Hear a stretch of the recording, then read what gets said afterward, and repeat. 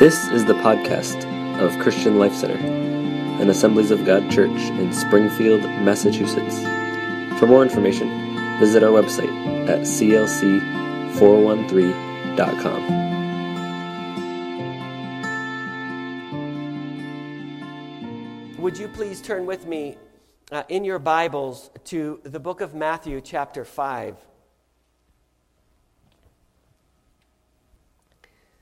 This morning, as I've been praying to the Lord what to speak on, this is what the Lord has laid on my heart to talk with you about. And I believe it's a very critical message for all of us. I want to talk to you about peace, something worth fighting for. Peace, something worth fighting for. In Matthew chapter 5, it says in verse 1, when Jesus saw the crowds, he went up on a mountainside and sat down. His disciples came to him, and he began to teach them, saying, and he goes through a list of saying who will be blessed. Blessed are the poor in spirit, for theirs is the kingdom of heaven. Blessed are those who mourn, for they will be comforted. Blessed are the meek, for they will inherit the earth. Blessed are those who hunger and thirst for righteousness, for they will be filled. Blessed are the merciful, for they will be shown mercy. Blessed are the pure in heart, for they will see God. And verse 9 says, blessed are the peacemakers, for they will be called sons of God. What a privilege it is to be called a child of God. And one of the defining factors of being called a child of God is being a peacemaker. And since being a peacemaker is such a critical component of us being children of God, and I believe it's something that we need to look at this morning. The word peace comes from the Greek word eirene, and it's the equivalent of the Hebrew word shalom, which you're probably more familiar with. The word eirene expresses the idea of wholeness, completeness, tranquility in the soul that is unaffected by the outward circumstances or pressures. It strongly suggests the rule of order in place of chaos. As Rick Renner says, when a person is dominated by peace, he has a calm inner stability that results in the ability to conduct himself peacefully, even in the midst of circumstances that would normally be very nerve-wracking, traumatic, or upsetting. Rather than allowing the difficulties and pressures of life to break him, a person who is possessed by peace is whole, complete, orderly, stable, and poised for blessing. God wants us to be men and women who are filled with his peace. For 400 years, the Israelites were in slavery, and they were far from a state of peace. God saw the timing of all that was going on. He also heard the cries of the Israelites. And for those of you familiar with the calling of Moses, when he observed the burning bush that would not burn up, God spoke to Moses, and he said that he had heard the cries of his people. In Exodus chapter 6, verse 5, he says these words, "You can be sure that I have heard the groans of the people of Israel, who are now slaves to the Egyptians, and I am well aware of my covenant with them." Now, if you recall, God had made a promise to Abraham, and that promise was long before the children of Israel were going to find themselves in this situation. In fact, during the time that God was making the covenant with Abraham, the scripture specifically says there was a moment of darkness between God and Abraham that was overwhelming. And God explained to Abraham and said, there is coming a time when my children, when my people are going to be as slaves for many years. And God foresaw that. During this time, there was little peace in the land. But God said he was aware of his covenant with them. I want to say to you that no matter how long it takes, no matter what is going on in your life, God has not forgotten his promises to you. Sometimes with us, it seems like time is a factor that discourages us because it seems like maybe God has forgotten or maybe he has given up. But I'm here to remind you from the Word of God that God does not forget his promises to you. And in verse 6, God says to Moses, "Say to the people of Israel, I am the Lord. I will free you from your oppression and will rescue you from your slavery in Egypt. I will redeem you with a powerful arm and great acts of judgment. I will claim you as my own people, and I will be your God. Then you will know that I am the Lord your God, who has freed you from your oppression in Egypt.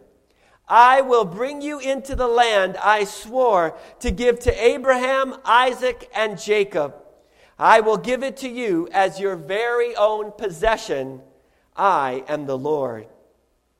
So Moses told the people of Israel what the Lord had said. Now listen to these words. But they refused to listen anymore. They had become too discouraged by the brutality of their slavery. God knows our limitations. And the children of Israel had basically reached a point where any encouraging word of freedom was something that really didn't resonate with them because they had been in bondage and in slavery for so long.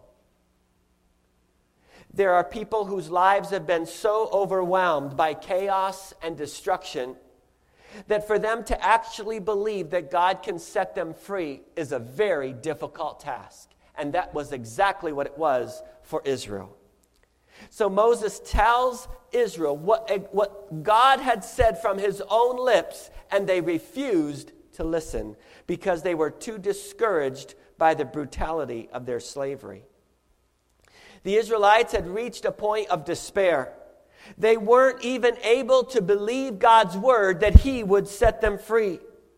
Their life had become a big or step by step, as well as one total life of chaos. They didn't see hope on the horizon because it was not a part of their experience. And yet God was saying, I am willing and very able to step into whatever chaos is going on. I understand that the Egyptians are whipping you. I understand that you're being mistreated. But I, your God, remember my covenant, and I am going to step in and deliver you. Israel feared for their lives. They became emotionally disengaged. Hope was only a distant dream for them. They literally had the fight beat out of them, and they had succumbed to living in a physical state and a spiritual state of depression. Peace, wholeness, completeness, tranquility in the soul, all of those were not a part of their existence. But rather, what they were experiencing was the opposite of peace. It was a situation of chaos in their world.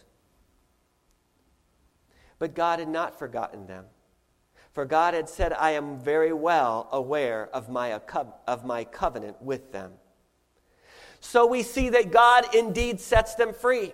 He opens the Red Sea. He leads them to begin their journey to a state of peace, a land of promise where they would have rest from their enemies, but the journey would not be a short one. Even though it could have been, it wasn't. So why was it longer than it needed to be? Because they had become so discouraged by the brutality of their slavery, their fight was gone. They had become so beaten down that they forgot who they were, and they forgot God's promises to them. And I believe that every single one of us are susceptible to that today. And we have to learn from what the Israelites went through as we remember to keep our focus where it needs to be. And so, in Exodus chapter 13, verse 17 and 18, it says that when Pharaoh finally let the people go, God did not lead them along the main road that runs through Philistine territory, even though that was the shortest route to the promised land. God said, if the people are faced with a battle, they might change their minds and return to Egypt. So you see there? This was God, and He knows everything. He said, if I take them on the short route, they're not ready for the fight yet. There are enemies that are too big for them to be able to handle with the level of courage that they currently have. It was not a matter of whether or not they could win, because we see that when they fought the battles, it wasn't them essentially winning the battles, it was God fighting for them. So the truth be told, if they had courage and faith to the level that was necessary, they could have gone straight through the land of the Philistines and got to the promised land a lot shorter. But as was evidenced by their actions all through the longer route, they were not ready for the battle. And so God took them the longer route. Why? To get them ready. Extra time to get them ready. There are times where God will slow us down in ministry, in business, in family, in whatever setting, so that He can prepare us for the bigger battles. That's how God works. And so God led them round about, it says in verse 18, the way through the wilderness toward the Red Sea. Thus the Israelites left Egypt like an army ready for battle. Key word is they were like an army ready for battle. They looked the part, but they didn't have what it took to back it up. On the outside, we may even feel ready. I'll take on anything. But God knows exactly where we'll land once the fight begins. And because He loves us, He wants us to be fully prepared. So if He knows we're not ready, even when we think we are, He will say, no, I'm going to take you a longer route because I want you to have more prep time so that you know how to be prepared when the pressure is on. Through the rest of the book of Exodus, Leviticus, Numbers, and Deuteronomy, God is preparing His people to enter into the land of rest, into a state of peace, into the promised land. But we see so clearly God did not hand the promised land to them on a silver platter, did He? There were many battles that they had to fight to get to the promised land. And as we wrapped up last Wednesday, the book of Joshua, we see that there was courage that was needed. God said to Joshua, and God said to all the Israelite people, be strong and of good courage. And I'm here to tell you today that if you're going to enter into what God has in store for you, it will not be handed to you on a silver platter either. You are going to have some battles that you are going to have to fight. In fact, I will tell you that if you are willing to even fight the bigger battles sooner, you'll get there sooner. But if we bow out of battles, God still loves us, and He's still going to walk us through, but it's going to take us a longer time. He says, oh, my son's not ready yet. My daughter's not ready yet. I would have taken you here, but I see that if this pressure comes on, you're going to want to go back to Egypt. And so God says, I'm going to take you the longer route. But keep in mind here that God's whole plan and purpose was to bring them to this state of peace, which was representative of the promised land. You see, all through the time they were traveling, there wasn't really this sense of peace. They were always having step-by-step, uncertain of what things were going to be like. There was a lot of uncertainty. And they would really have to trust God for what was going to be provided for them. The manna, they were going to have to trust God for water. They were going to have to trust God for protection. And they got it all. They got a pillar of fire when they needed it. They got a pillar of cloud when they needed it. The scripture says that manna came on a regular basis. The scripture says that God provided for them water even out of a rock when it was needed. So God was always there step by step, getting them to the point where they would be able to say, when they stood looking at Jericho and God told them exactly how to go about the battle, that they would be able to trust that God would fight for them. God's bringing you through a process. He's bringing me through a process. He's preparing us to the point where we can stand before giants and say, "You are nothing in the face of my God." And only God can prepare you to that point. And we can sometimes assess a situation with our own mind, but we are not capable of seeing the whole picture like God does. And that's why it's so critical that you and I spend time in the presence of God on a daily basis. Because when we're in His presence, His Word is doing the preparation in making us ready for every battle that we're going to face, so that we can live in a state of peace for the glory of God. And so Israel, now throughout this long period of time, is prepared for battle. And then Joshua chapter 1 in verse 2, it says this: "The time has come." Aren't you glad that God's process of preparation doesn't last forever? The time will come when you will stand at the door of what God has promised you. It may take sometimes a longer time to get there because of lack of faith, lack of courage, but God does bring us there. The sad thing, though, is that everybody who should have been at that point was not there. Of those 19 years and older, only Joshua and Caleb were able to enter the promised land. They saw the promise fulfilled, but the rest didn't. Why? Because they didn't have the faith or the courage to believe God. And the scripture sadly says that God waited till the last adult ended up passing away before they were all able to enter into the promised land. So while God is doing the preparation process, He's also doing the weeding process. And He is saying, who is willing to stand? When God sent the armies to be able to go and fight with Gideon, there were 10,000 strong. It ended up that 9,700 of them would end up going home. And God looked at that situation and He said, now that they have all left, you're just ready for the task I have for you. God is not driven in success the way we are by numbers. No doubt Gideon would have looked at that situation and said, God, I thought we were a whole lot better off when we had 10,000 volunteers. But I do want to say this. When you're doing things God's way, less is better than more. Because God said all of those 9,700, their lack of faith and their fear was going to affect the other 300. And so God was at work in a plan that He knew would work best. And they ended up winning the battle.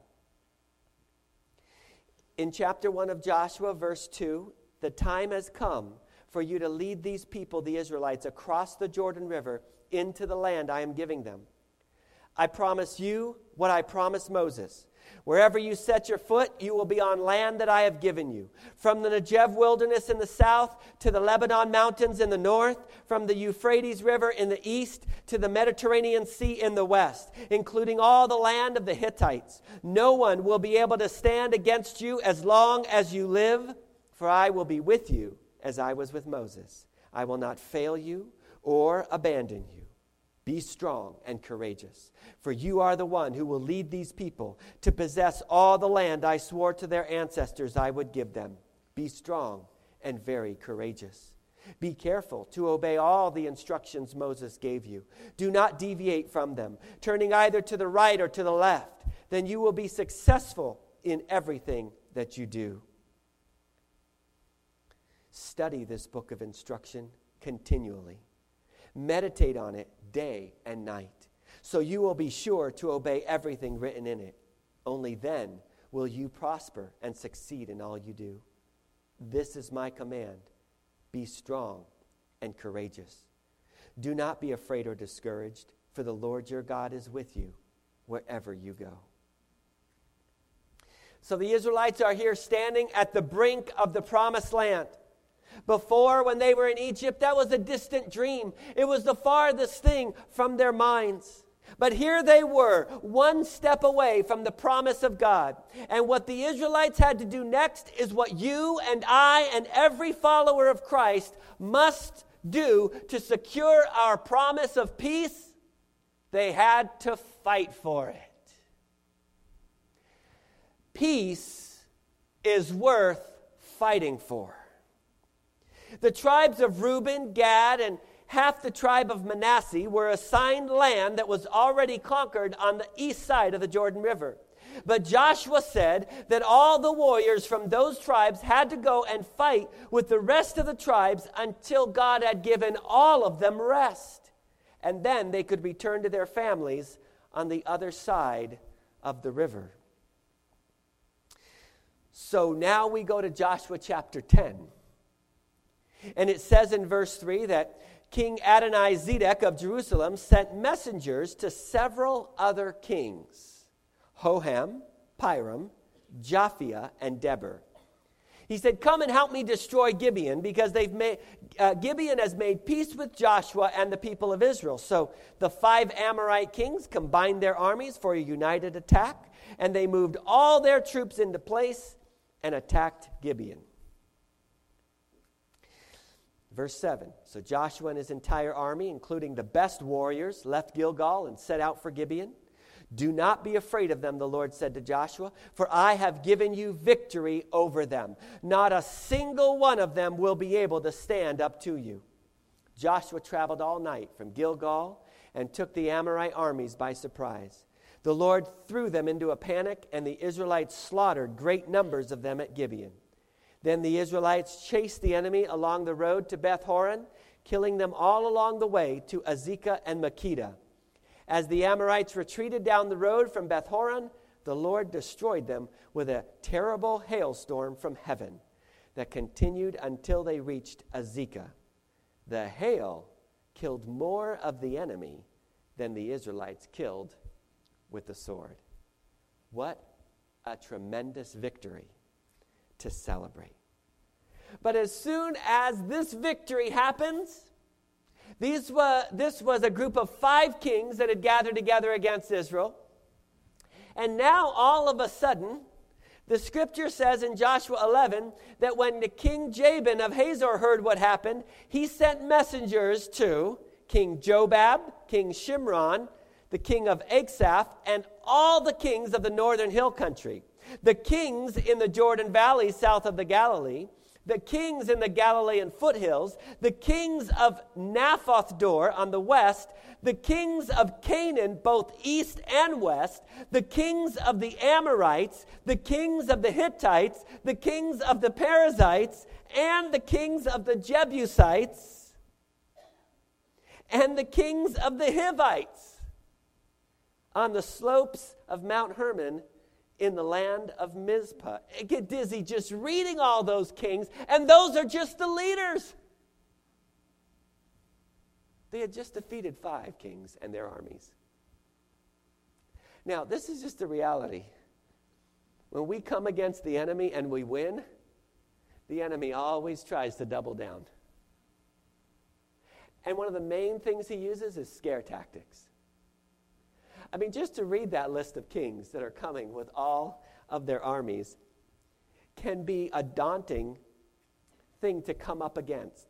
So verse 4 of Joshua 11 says, all these kings came out to fight.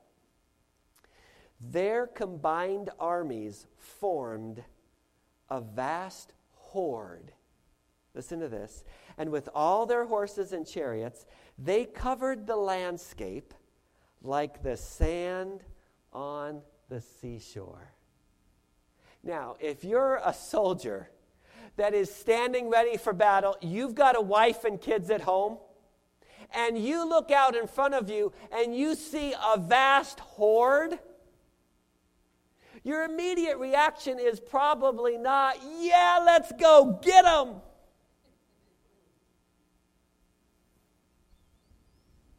Your immediate response is probably like, do we know how many soldiers they actually have versus how many soldiers we have? That's the natural. We look at things and we assess. But see, the difference between all these kings and God's people was God had made his people a promise. Now, amazingly, even when they were fighting against the 5 kings, it says that God sent a hailstorm. I love that God's in control of the weather, because nobody else is, right? It seems so haphazard, so unusual, but God's in control.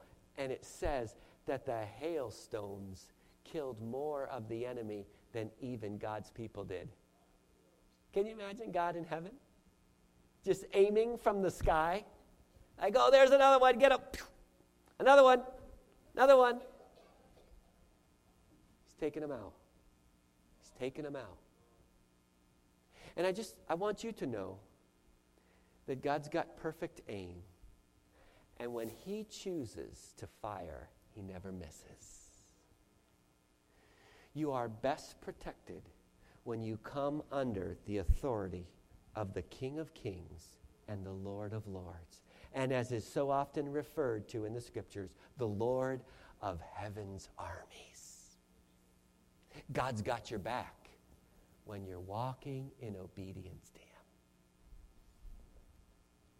So here we are. We've got the hordes. And then we've got the children of Israel and their army. Now listen, I love the Word of God, because God never makes decisions based upon how things look. He says to Joshua, verse 6, oh, don't be afraid of those guys. By this time tomorrow, that's 24 hours, by this time, within 24 hours, I will hand all of those guys over to you as dead men. I just want you to know, Joshua, what you see there, they're all going to be yours in 24 hours. What would you think if that were said to you? Like, Lord, what plan do you have that I am not aware of?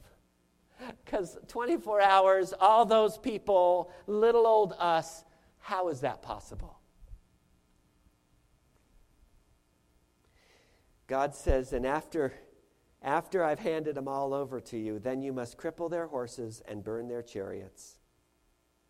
So Joshua and all his fighting men traveled to the water near Merom and attacked suddenly. And the Lord gave them victory over their enemies. The Israelites chased them as far as the greater Sidon and Misrephoth-maim and eastward into the valley of Mizpah, until not one enemy warrior was left alive. Not one. That's why I say when God aims, he always gets his target. So don't be afraid. If God is for you, who can be against you? If God has your back, he will sustain you and strengthen you. And he will fight for you. Joshua 11:23 says these words. Joshua took control of all the land of Israel as the Lord had told Moses to do long ago. He gave the land to Israel because he had promised it to them. Then Joshua divided the land among the tribes of Israel. And listen to these words. And there was peace in the land. Peace that was worth fighting for. The peace wasn't there before, but the peace came as a result of obedience and fighting for that peace. Israel received their promised land and the blessings of peace that came with it. For you and I, sometimes we can desire to have the paycheck without the work, or the prize without the competition, or victory without the fight. But peace always comes with a price. It's not something that just happens. Initially, the V symbol that is held up with two fingers to show the V was a symbol used by Winston Churchill during the Second World War to signify victory. The same signal was then taken up by North American counterculture as a sign of peace. But it has since lost its core meaning. The peace that comes from victory requires the triumph of good over evil, real peace over destructive chaos. In 1969, there was a song that was written called "Give Peace a Chance," and it became the anthem for the anti-war movement. It sounds innocent enough to give peace a chance. But peace cannot come simply by giving it a chance. That's not the way that peace comes into our lives. What happens if you give peace a chance and it doesn't work out? Do you settle for the alternative, chaos? No, rather, peace has to be passionately pursued. And that pursuit will involve intense battles in your life and mine. Peace will always come with a price. And if we are willing to pay that price, we will experience peace. The scripture says in Romans chapter 12, verse 18, "If it is possible, as far as it depends on you, live at peace with everyone." It's very important for you and I to do everything within our power to live at peace with everyone. But there are times when we are required to go and to fight for what is that realm of peace in our lives. Jesus said, "Blessed or happy are the peacemakers, because they will be called sons of God." God, by his very nature, is a peacemaker. He has all the power in the world. He controls the universe. He holds life and death in his hands, and yet he is the King of peace. The scriptures tell us that he is the model peacemaker, the Prince of Peace. Peacemakers are motivated out of love, real love. And if there is anything that is done with any other motivation behind what is done other than love, it is not acting as a peacemaker. Initially, being a peacemaker may sound something easy and very, very good to us. And so what comes to your mind when you think of being a peacemaker? Maybe trying to help everybody get along. Maybe trying to step in and break up a fight. Maybe trying to mediate in the middle of a conflict. And to be a peacemaker can at times involve those things. But those things alone do not adequately define a peacemaker. When the scripture speaks of peace, it speaks of wholeness, completeness, tranquility in the soul that is unaffected by the outward circumstances or pressures, suggesting the rule of order in a place of chaos. We may all want to be peacemakers for God, and peacemakers as he has called us to be. But here comes the part that is not so easy for us to digest about being a peacemaker, is that peacemakers will often be crucified. The reason that peacemakers often find themselves in this position is because God himself, the greatest peacemaker, was crucified on the cross for doing what was right. Jesus' primary role when he came to this earth was to be a peacemaker. But what kind of peace? Real peace. Not a false sense of peace. And there is a difference. Truth had to be upheld. that we are all sinners and we need forgiveness. Justice had to be done. Somebody had to pay the price. God could not sweep sin under the carpet. So Jesus came to make peace. In fact, it is through Jesus that we have peace with God. But let me read you another passage of Scripture about our model peacemaker that is important for us to ponder on this morning. Luke chapter 12, verse 51.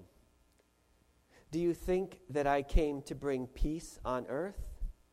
No, I tell you, but division. Now you may read that and think, wow, that sounds opposite.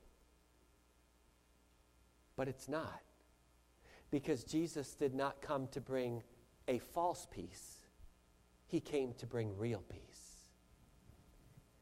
And it goes on to say in Matthew chapter 10, verse 34, don't imagine that I came to bring peace to the earth. I came not to bring peace, but a sword. I have come to set a man against his father, a daughter against her mother, and a daughter-in-law against her mother-in-law. Your enemies will be right in your own household. If you love your father or mother more than you love me, you're not worthy of being mine. Or if you love your son or daughter more than me, you are not worthy of being mine. If you refuse to take up your cross and follow me, you are not worthy of being mine. If you cling to your life, you will lose it. But if you give up your life for me, you will find it. Jesus was saying, I want you to understand the heart of the matter. There's an enemy out to destroy your soul. And if you settle for a false peace to avoid conflict, then you will forfeit the peace that I have provided for you. The peace that I, Jesus, fought for. If you love your family more than me, Jesus says, if you're willing to compromise the truth to, quote, keep the peace, then you will have no peace. You may not have the conflict that you're feeling in that moment, but you will also have no peace, and you are not worthy to be called my child. As Phil Morgan said, if in the bringing of such real peace, conflict is inevitable. The most violent conflict that ever took place in all of history was witnessed by the universe as Jesus hung on the cross, making peace. And the cross has continued down through the ages to be the ground of conflict. It has been the bone of contention. Some have embraced it in love and commitment to Christ, and others have cursed it and ridiculed it. But it was absolutely necessary if peace was to be restored between God and man. Wholeness, completeness, tranquility, true peace. The peace that Jesus brings to you and me is more than just the absence of fighting. It is a fully restored relationship with God. And no one can offer that genuine peace to you but God himself. And that's why Jesus said in John 14:23, my peace I give you. My peace I leave with you. I do not give you as the world gives. Do not let your hearts be troubled, and do not be afraid. I've told you these things so that in me you may have peace. In this world you will have trouble, but take heart. I have overcome the world. Peacemakers may require any or all of the following at times: humbling yourself, being willing to say you're sorry, confronting falsehood with truth, going out of your way to see the offender or the offended, the risk of rejection, the risk of being misunderstood or misrepresented, the risk of appearing wrong or foolish, as we see in 1 Corinthians chapter 6, verse 7. The world offers a false peace, a peace never worth fighting for. But God offers you a peace worth fighting for and dying for if necessary. Since peace is a part of God's character, when you are a peacemaker, you are recognized as a child of God. Jesus said that those who would be called sons of God would be peacemakers. They are, in their relationship to their Heavenly Father, a chip off the old block. In other words, what God is, we represent that character too. And so this morning, I call you as troops to battle. I call you to the fight of your life. I challenge you with the words of the Apostle Paul, who said, "Be strong in the Lord and in the power of His might. Put on the full armor of God so that you can fight against the devil's evil tricks." Our fight as Christian Life Center, but as believers in the body of Christ, is not against people on earth, but against the rulers and the authorities and the powers of this world's darkness, against spiritual powers of evil in the heavenly realm. And that is why we need to put on the full armor of God, so that on the day of evil, we will be able to stand strong. And as the Word of God says, when you have finished the whole fight, you will still be standing. So stand strong with the belt of truth tied around your waist and the protection of right living on your chest. On your feet, wear the good news of peace to help you stand strong, and use the shield of faith with which you can stop all the burning arrows of the evil one. Accept God's salvation as your helmet and take the sword of the Spirit, which is the Word of God. And let us, as followers of Jesus Christ, be real warriors for real peace. And may the kingdom of God be evident here. May His peace rule and reign. And as the scripture says in Colossians 3:15, let the peace that comes from Christ rule in your hearts, for as members of one body, you are called to live in peace. God's peace is what we're fighting for, and it is obtainable through what Jesus did on the cross. As we present this upcoming drama, The Living Last Supper, the whole focus, the whole intention is that men and women who come into this place, who see a representation of what happened on that fateful day for Jesus Christ, the Son of the living God, that they will understand that their sin will no longer have to stand in the way between them and God, but that Jesus, through His death on the cross, has already paid for their peace, and that they can experience complete forgiveness. Their shame can be taken away, and they can have not only their name written in the Lamb's Book of Life, but they can have a right relationship with God, their Father. And my friend here today, that's God's heartbeat for you. He wants you to not just have peace at any given, at a time in the past. He wants you to have it every single day. I want to ask all of us for a moment to close ourselves in with God. And I want to ask everyone in this room, because I never take for granted that because you're in church, that you automatically have the peace of God.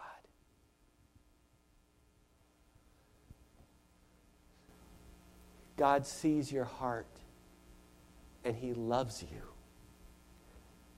He cares so much for you that He's gone out of His way to make peace through the cross. If you're in this room today and you'd say, Pastor, either I've never really made peace with God, or I did a while back, but I have gone about like the prodigal son, doing my own thing, walking in disobedience to God, and I want my peace restored. If you fit into either of those categories, God says to you through His Holy Spirit, today is the day of salvation. You don't have to go on any longer with guilt, condemnation, or chaos in your life. God wants to establish His peace. As Jesus said, my peace I give to you. If you're in this room today and you would say, Pastor, I need my spirit filled with the peace of God, and I surrender my heart to Him, and I want His Holy Spirit to come and change my life, I want to be saved. If that's you, would you simply stand to your feet right where you are? Because God is going to restore your peace today.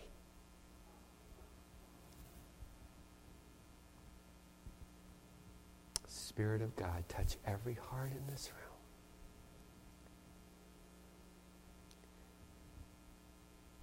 If that's you, this is your opportunity. Your peace with God can be restored.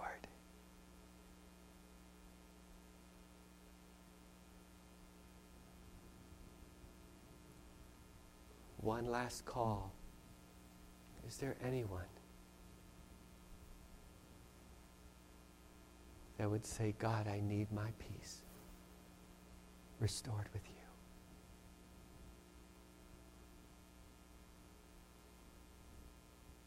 I sincerely hope from the bottom of my heart that every man and woman, young person, boy and girl in this room today is ready to meet Jesus. My next question is,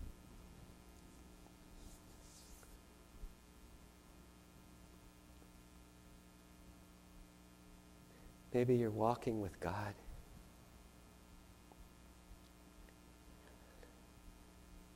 You're going the direction that is generally where He wants you to go. But you need courage to be able to take on all of the enemy kings that stand in your way. Maybe you've defeated 5 kings, and now there are in what seem to be an innumerable amount of enemy hordes facing you today. As God said to Joshua, by this time tomorrow, all of these enemies will be in your hands. If you're facing a battle of incredible proportions, and you would say, God, I need a word from you. What do you want me to do? What kind of attack do you want me to make? There were times in Scripture where the worship leaders led the attack. There were times in Scripture where they simply walked around the city and the attack happened that way. But there were other times where God said, I want you to go around the side and I want you to ambush them. Or I want you to go to this location and take them by surprise, travel by night and overtake them. Or like with David, God will say, don't even worry about the armor. Just get what I've skilled you in. Take your sling and the stones. I'll take care of the rest. I'm not sure exactly how God's going to guide you to battle, but I believe God wants you to have victory. But you have to play a part in that. Praying for victory is one thing, and we had better do that. But we also had better be willing when we get up off of our knees to take our spiritual weapons and go fight. And so this morning, I invite you along with me because I want more courage. I want to be able to fight better. I want the demons in hell to be afraid of what goes on at Christian Life Center. Why? Because we operate in the power of the name of Jesus, not in word only, but also in action. And for that to be a reality, the soldiers have to be prepared. And you, my friends, and I are the soldiers. So if you're courageous this morning to say, God, I'm willing to go fight, even when I'm outnumbered, as long as I know that you're the one calling me to battle, then here I stand. And I welcome you to join me by simply standing to your feet right where you are as a sign of commitment to the Lord, to say, Lord, here I am. I'm enrolling in the army. It doesn't matter your gender.